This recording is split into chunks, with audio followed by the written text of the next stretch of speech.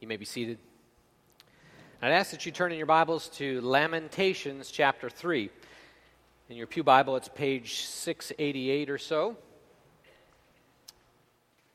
We had a conference at the beginning of this month. It was on biblical counseling, and our plenary speaker, Dr. Daniel Berger, dealt with the topic of depression. And Rethinking Depression was the book that he wrote. We have copies in the back. Hopefully we'll have the audios of those sessions available shortly on the internet for you to listen to. The world of professionals, when it comes to suffering and hurting people, are in disarray as to what's the problem and what's the solution. And our speaker spent time looking at experts in the field of depression and put together these divergent views and said, we need to rethink what depression is, how to face it, how to struggle with it. And as helpful as that was, I think it left us kind of hanging with the now what or the so what. How do we unpack that? Now, I've known some of you going on 2 decades almost.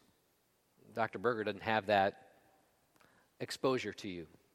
So I've decided over the next 5 sermons that I preach to take this subject of suffering, of depression, and unpack it with you, to apply to your particular pain, your suffering, the depression that you're facing in your life. The title I gave this series is Lamentations for Today. And today we're going to be looking at suffering and hope.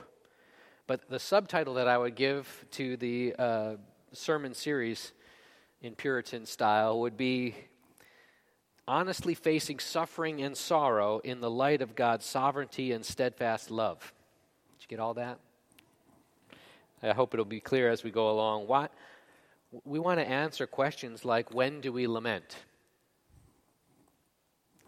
I think we lament when something or someone we love is taken away, as well as when someone or something we dislike is given to us. According to God's eternal decree, His act of providence, He gives and takes away all sorts of things, as Job recognized, but exclaimed, "Blessed be the name of the Lord." The Bible is not an encyclopedia of all the problems with their cures laid out, where you can just look it up and find this is the problem, this is the cure. What it is, though, is a rich treasury of God's redeeming love for His people. And it gives for us the opportunity to mine out the treasures of truth that help us handle all of life's problems. He's given us all things that pertain to life and godliness. And so, as we study God's Word, we're going to look at some rich themes, because the themes of God's redemption, God rescuing us from the effects of the fall of mankind into sin, our own personal sin, the guilt of that, the condemnation that we feel, all of that salvation will ultimately culminate when we are glorified. But today, we face suffering and pain, and we need God's rich redemption. So we're going to look at these themes, and this week we're looking at suffering and hope from Lamentations 3. Next we'll look at suffering and grace from 2 Corinthians 12, and then suffering and joy from 1 Peter 1. We'll look at suffering and salvation from Romans 5, and suffering and eternity from 2 Corinthians 4. This is a topical textual series, and when I ran it across Pastor Tony, he said, I think we can only handle 5 sermons on suffering. But I hope you see that there is much hope, grace, joy, salvation, and eternal life for us to face the suffering that is real. Frankly, there's not many sermons out there on Lamentations. The book of Lamentations is not an often preached book. I mean, I did a survey in the first service. How many of you have heard a sermon on Lamentations before? And I only had that one hand in the back. You would think if you really understood the book of Lamentations and saw it for what it is, it's an epic masterpiece of Hebrew poetry. I mean, the way it is structured and put together, it's a beautiful masterpiece of how to speak poetically and beautifully. But the issue is, the content of that poem is so brutally honest, heart-wrenching, and soul-crushing. It's the story of God's people experiencing the despair of being in exile in Babylon. Their temple is in ruin. Their city, Jerusalem, is in ruins. Their families are disrupted and divided. They're taken off in chains, in captivity. So much pain, so much suffering that we have very little understanding of how you could bear such a thing. This may be a problem to our modern ears because it's so often our goal to live happy lives, pain-free lives. And we make it our goal to, at all means possible, to avoid discomfort and pain. One pastor I did read who preached on this book made note of the acrostic structure of the book. In the Hebrew text, he said, the book is actually a series of 5 acrostic poems. Chapters 1 and 2 have 22 verses for each letter of the Hebrew alphabet, with 3 lines of poetry per letter. Chapter 3, then, is a triple acrostic poem with 66 verses. Chapter 4 has 22 verses with 2 lines per letter. And chapter 5, there's no acrostic yet. It too has 22 verses, each one containing 1 line. So why this acrostic format? He points out a couple objectives that are true. The first is this acrostic actually helps to comfort grieving people. The nature of this acrostic is that it communicates there's a limiting factor. We're going to start with A, but we're going to get to Z. It's going through with an end is in sight. That helps to bring hope in the midst of the suffering. It's not just meaningless, endless judgment and misery. There is an end to be had. The very structure, he goes on to say, also forces us to mourn thoroughly. And it's something we resist. When life is hard, we don't want to face the hard questions as to why it might be hard in the first place. We just want to get on with life. We gloss over a situation. We make jokes about it or just a positive spin on it, but the Book of Lamentations won't let us do that. By using 5 individual acrostic poems, Jeremiah forces us to go over the painful story again and again and again and again and again, from A to Z of suffering. Don't gloss over the suffering in your life. Don't dismiss it. Don't say, well, the ultra-spiritual person would just get over it and tough it out and move on.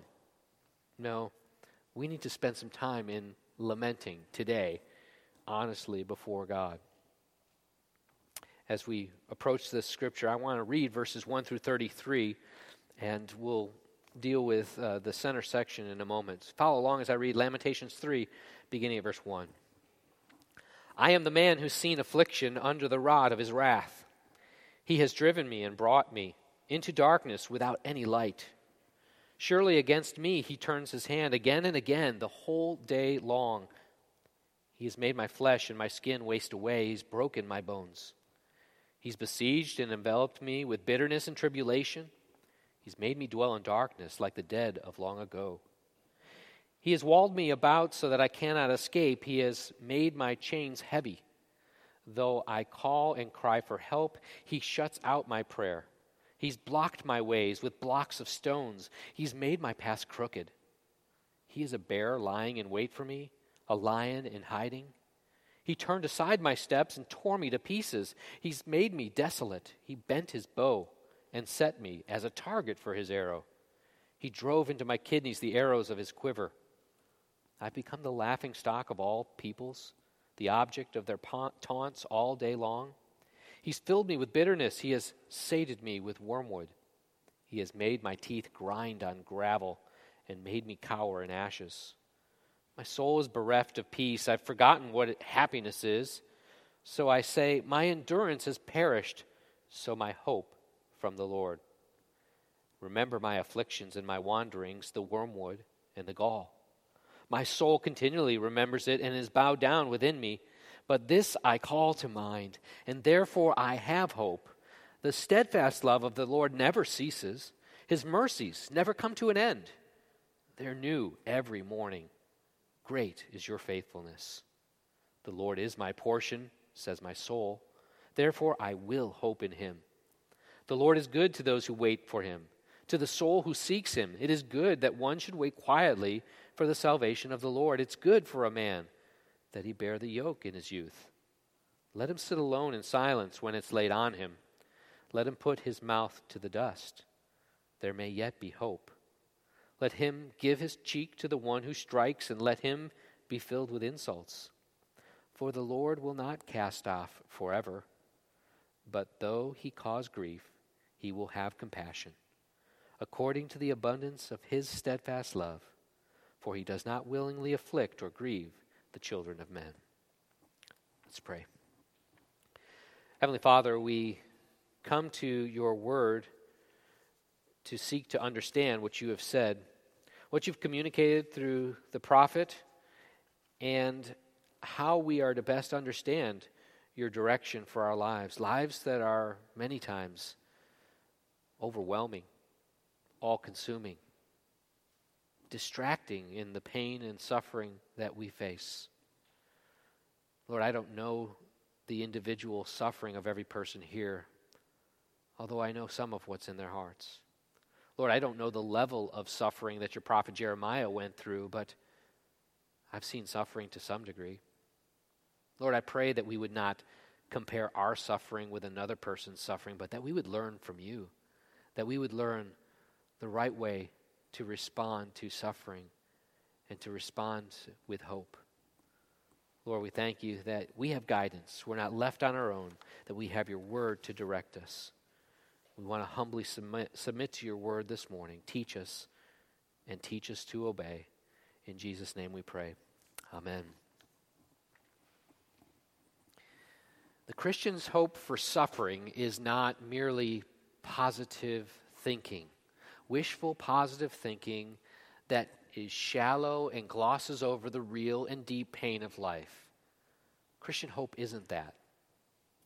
Christian hope is based on the character and track record of God Almighty. The character and track record of God Almighty is the anchor for our hope. Positive thinking doesn't do it. As we look at this chapter, we see that Jeremiah 17 times leading up to the verse printed in your bulletin there, leading up to verse 15, we read he, him, his. Speaking of God, the source, the beginning, the bringer of all the pain and suffering that Jeremiah is facing is God himself. There's no other way around it. He makes the case again and again and again and again, 17 times leading up to verse 15, where he says 3 more times, he has filled me with bitterness, he has sated me with wormwood, he has made my teeth grind on gravel and made me cower in ashes. God is the source of his suffering. How does that sit with you? I thought we had a loving God. I thought we had a God who is full of grace. Is God sovereign over all things? Our confession of faith in chapter 3 says that God from all eternity did by the most wise and holy counsel of his own will freely and unchangeably ordain whatsoever comes to pass. Yet so as thereby neither is God the author of sin, nor is violence offered to the will of the creatures, nor is the liberty of contingency of second causes taken away, but rather established. Well, that's a mouthful. That's one to get your head around.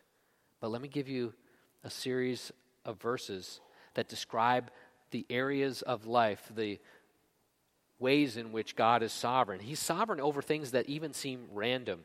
In Proverbs 16, the lot is cast into the lap. The dice is cast. And what seems to be random, every decision is from the Lord. The heart of the most powerful ruler in the land, Proverbs 21 says, the king's heart is a stream of water in the hand of the Lord. He turns it wherever he will. God's sovereign over our daily lives and our plans. In Proverbs 20, a man's steps are from the Lord. How then can man understand his way? Our salvation is grounded in God's sovereignty. In Romans 9, he says, I will have mercy on whom I will have mercy. I'll have compassion on whom I will have compassion, so that it depends not on human will or exertion, but on God who has mercy. God's sovereign over life and death. Deuteronomy 32 says, see now that I, even I am he. There is no God beside me. I kill and I make alive. I wound and I heal. And there is none that can deliver out of my hand. He's sovereign over disabilities in life. In Exodus 4, the Lord said to Moses, who has made man's mouth? Who makes him mute or deaf or seeing or blind? Is it not I, the Lord? He's sovereign over even evil.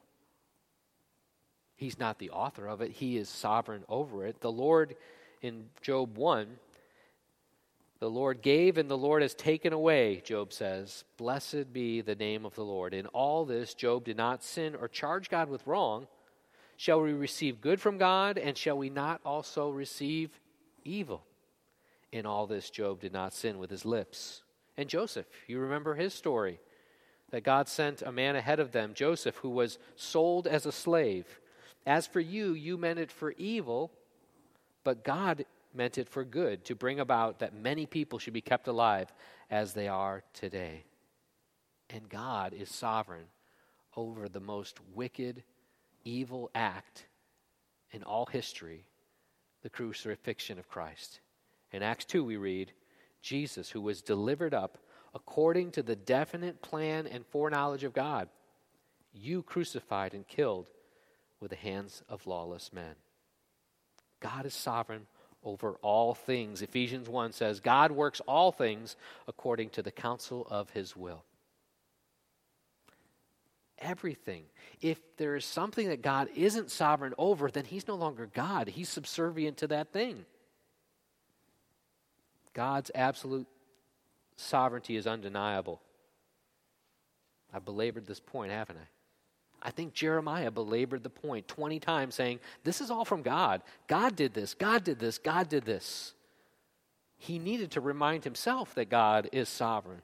And it's a critical point of the foundation of suffering and your response to the problem of suffering, that the absolute sovereignty of God is what Jeremiah is confessing and trusting in.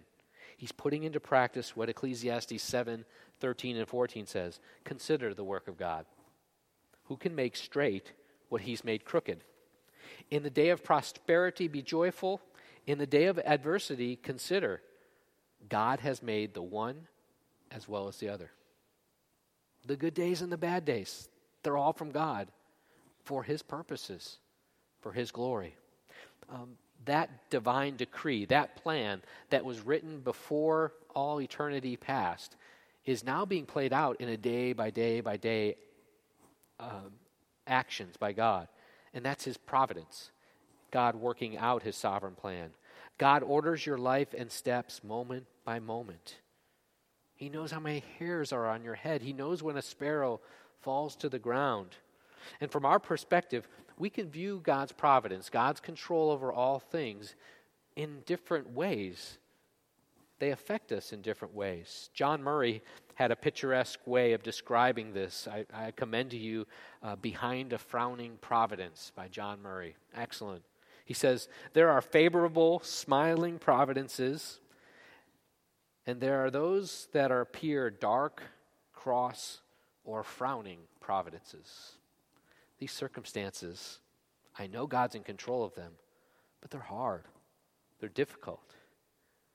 And Jeremiah being honest about this, not only honest that he's got hard things in his life, but being honest, I have no other explanation than God is in control of these things, is the foundation. It's the picture of a tapestry. Our lives resemble that tapestry, that beautiful hanging of cloth that the back seems like a tangled mess of strings going everywhere and purposeless threads. But on the front, we see this beautiful picture taking shape. The poem says, "Not till the loom is silent and the shuttle ceases to fly shall God unroll the canvas and explain the reason why. The dark threads are as needful in the weaver's skillful hand as the threads of gold and silver in the pattern he has planned." Dark providences, times of pain and sorrow are part of God's plan to make the beautiful tapestry of your life. He's sovereign over all of our suffering. Jeremiah then calls God out. Look at verse 19 and 20. He calls out to God, telling him to remember. Verse 19, "Remember my afflictions and my wanderings, the wormwood and the gall, bitter drinks. My soul continually remembers it and is bowed down within me." God, I've been recounting these things. I remember them well. Have you forgotten? Would you say that to God? Have you forgotten? I mean, this is the God who calls all things into existence. This is the God who has planned beginning to end. And if we understand God's omniscience properly, we'd have to confess that He knows the beginning from the end. He knows the inside from the outside. He knows the things seen and the things unseen. And we're the ones that are called to call God to remember something. That's what Jeremiah did. That's what he called him to do. Honestly calling out to God with your complaint. Putting words to your feelings of hopelessness. We can do that. God calls us to do that. I thought we were supposed to do all things without complaining or grumbling. At least that's the line I use on my kids every time they complain. Do everything without grumbling or complaining. God doesn't like that. Well, yeah, because the attitude's different in that. The motivation is different. But when we have the right attitude and the understanding of God's sovereignty, we can cry out to God and speak to Him about our sadness, our hurt, our brokenness. And if we don't, we're really out of touch with the world as it really is. You know, that kind of stoicism that just kind of pretends that everything is okay is really out of touch with reality in this broken world. Feelings such as grief and sorrow and sadness today are often diagnosed as disorders, when in most situations, those feelings are just honest, realistic, and dare I say, normal. God wired us to grieve over loss. Jesus did when his friend died. God has made us to respond to the conviction of the Holy Spirit, and we feel guilt over that and grieve our sin. It's unbiblical to pretend everything is okay. It's vain and deceptive of us to put on a stiff upper lip, to toughen up, no pain, no gain. That kind of attitude is not being ultra-spiritual. That's really being out of touch with reality, and it's not helpful to anyone. The laments that we see in Scripture, and Lamentations is full of it, 5 chapters of it. We have psalms of lament. We have individual psalms of lament, communal songs of lament. We'll unpack some of those as we go through, but they start with some expression of despair. What is the complaint? What's the problem?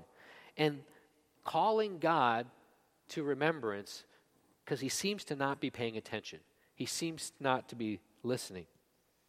And we see explored in these laments, what is the cause of the complaint? What or who is causing this complaint? Jeremiah gives voice to his trouble, and he spells it out to God. This God who is omniscient. We're forgetful, yet we're calling him to remember. But we do it because he calls us to. He calls us to come to the throne of grace where we may obtain mercy and help in our time of need. He calls us to cast all of our cares on him because he cares for us, to roll our burdens on the Lord and not keep them for ourselves. He desires to hear from us, from his children. He is close to the brokenhearted, and he listens to us in our suffering. Do you know, if you want to get specific, write down your prayers of complaint to God, your laments. Speak them out loud. I think this is useful for a couple reasons. They allow us to hear and think through what's actually going on.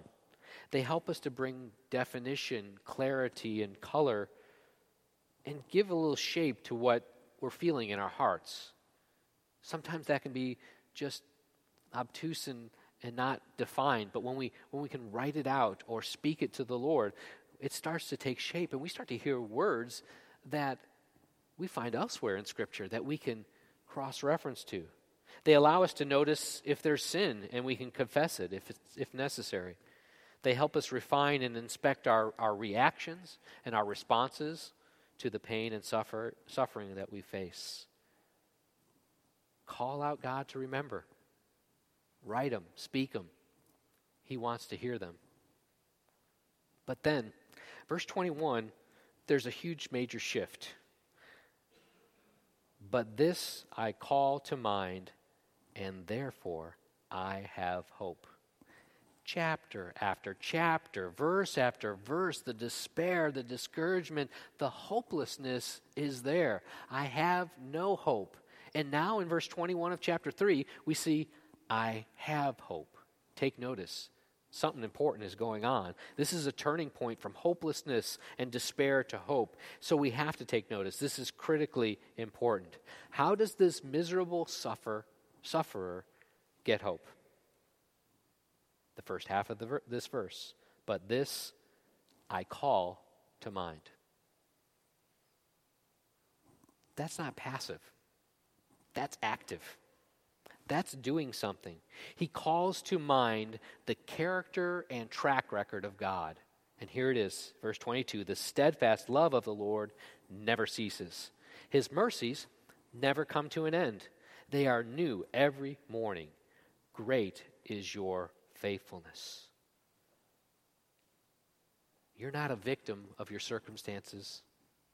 Your feelings are not to be out of control. You are called by God's grace, the power of the indwelling Holy Spirit, to call to mind these truths.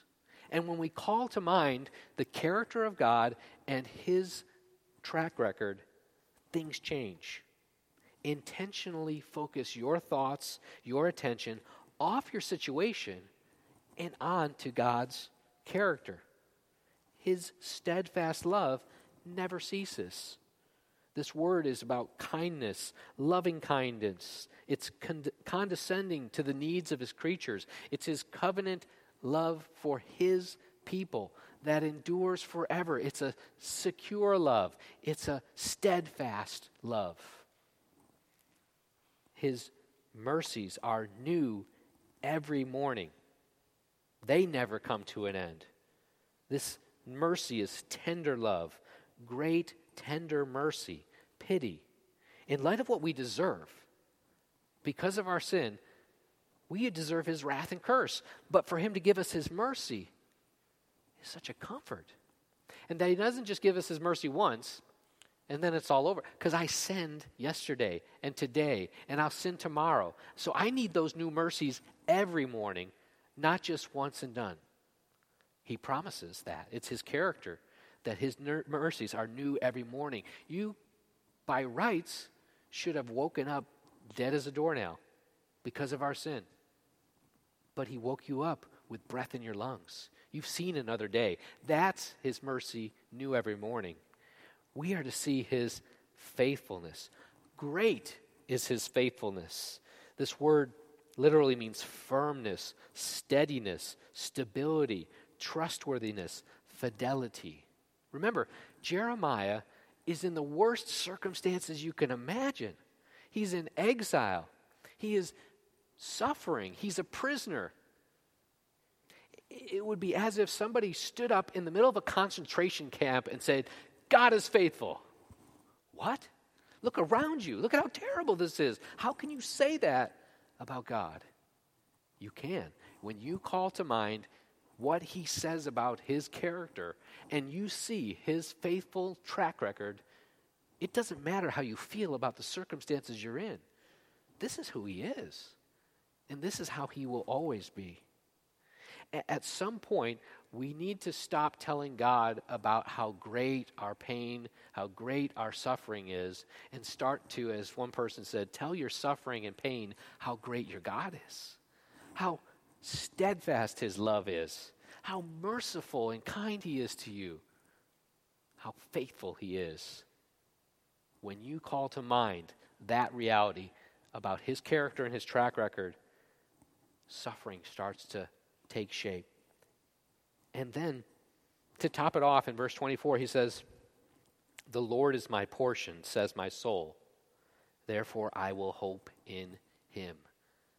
This is the bedrock again. This is the key. When you see hope being restored again, you better ask, why? Where is he getting the hope from? Therefore, what's it there for? I will hope in him. I will hope in him who is my portion. This is what he speaks to his soul. This is his internal dialogue. This is what he's saying to himself. The Lord is my portion. What does that mean? 11 out of the 12 tribes in Israel were given land allotments, portions of land in the promised land in Canaan, where they would be assigned. They'd grow their crops. They'd graze their sheep.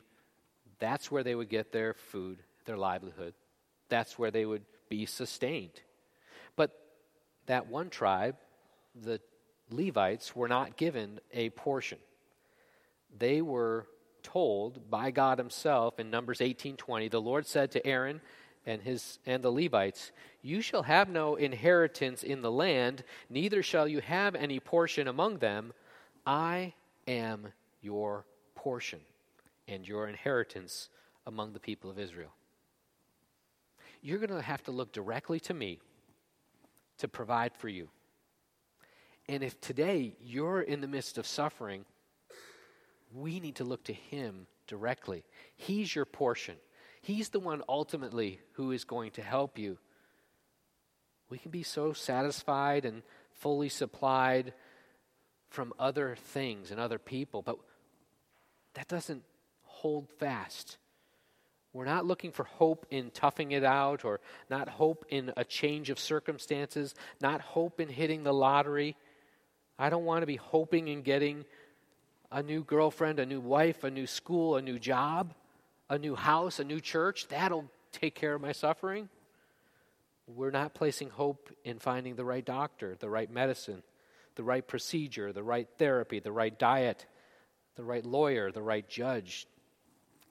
These may be secondary causes, human instruments that God makes use of, but ultimately and finally, God has to be your portion. He has to be the one that you're hoping in.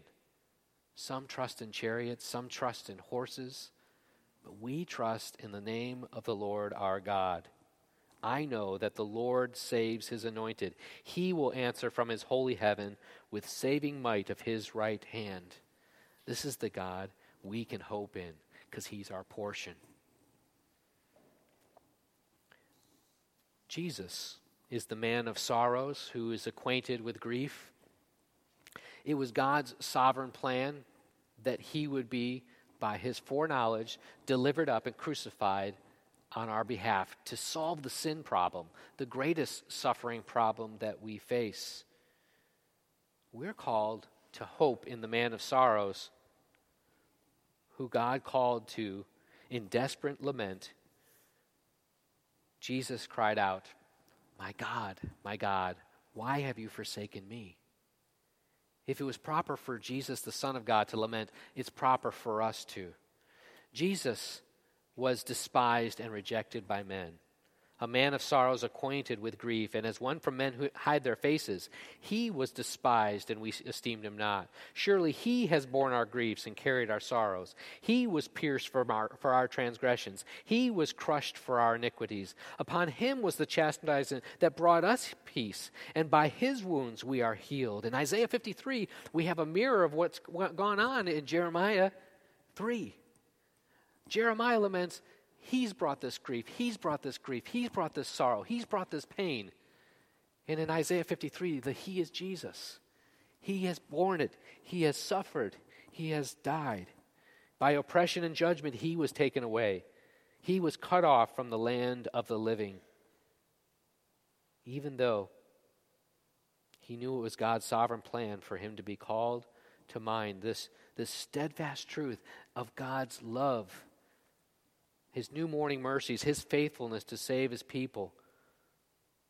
It was the will of the Lord to crush him. He has put him to grief. Out of the anguish of his soul he shall see and be satisfied. By his knowledge shall the righteous one, my servant, make many to be accounted righteous, and he shall bear their iniquities. There's hope for sufferers because the one man of sorrows suffered in our place. Is your hope in Jesus Christ today? Are you hoping in him in the midst of pain? Let's pray together. Father, hard words, difficult words. Often we confess that we have heard in your law difficult things because your law seems hard for us to obey and we fall short of keeping it. Lord, you promise us, though, that you are with us to help us to obey you. Lord, in your word today, we've heard difficult things because suffering is difficult. Pain and hurt is difficult. And yet we find hope. Hope in your Son, our Savior, Jesus Christ. We look to him and we pray that you would give us hope and comfort. In Christ Jesus' name we pray. Amen. The hymn number 32, Great is Thy Faithfulness, is based on the verses that we've just covered together here today. Let's stand and sing verses 1 and 2 as the elders come to prepare the table.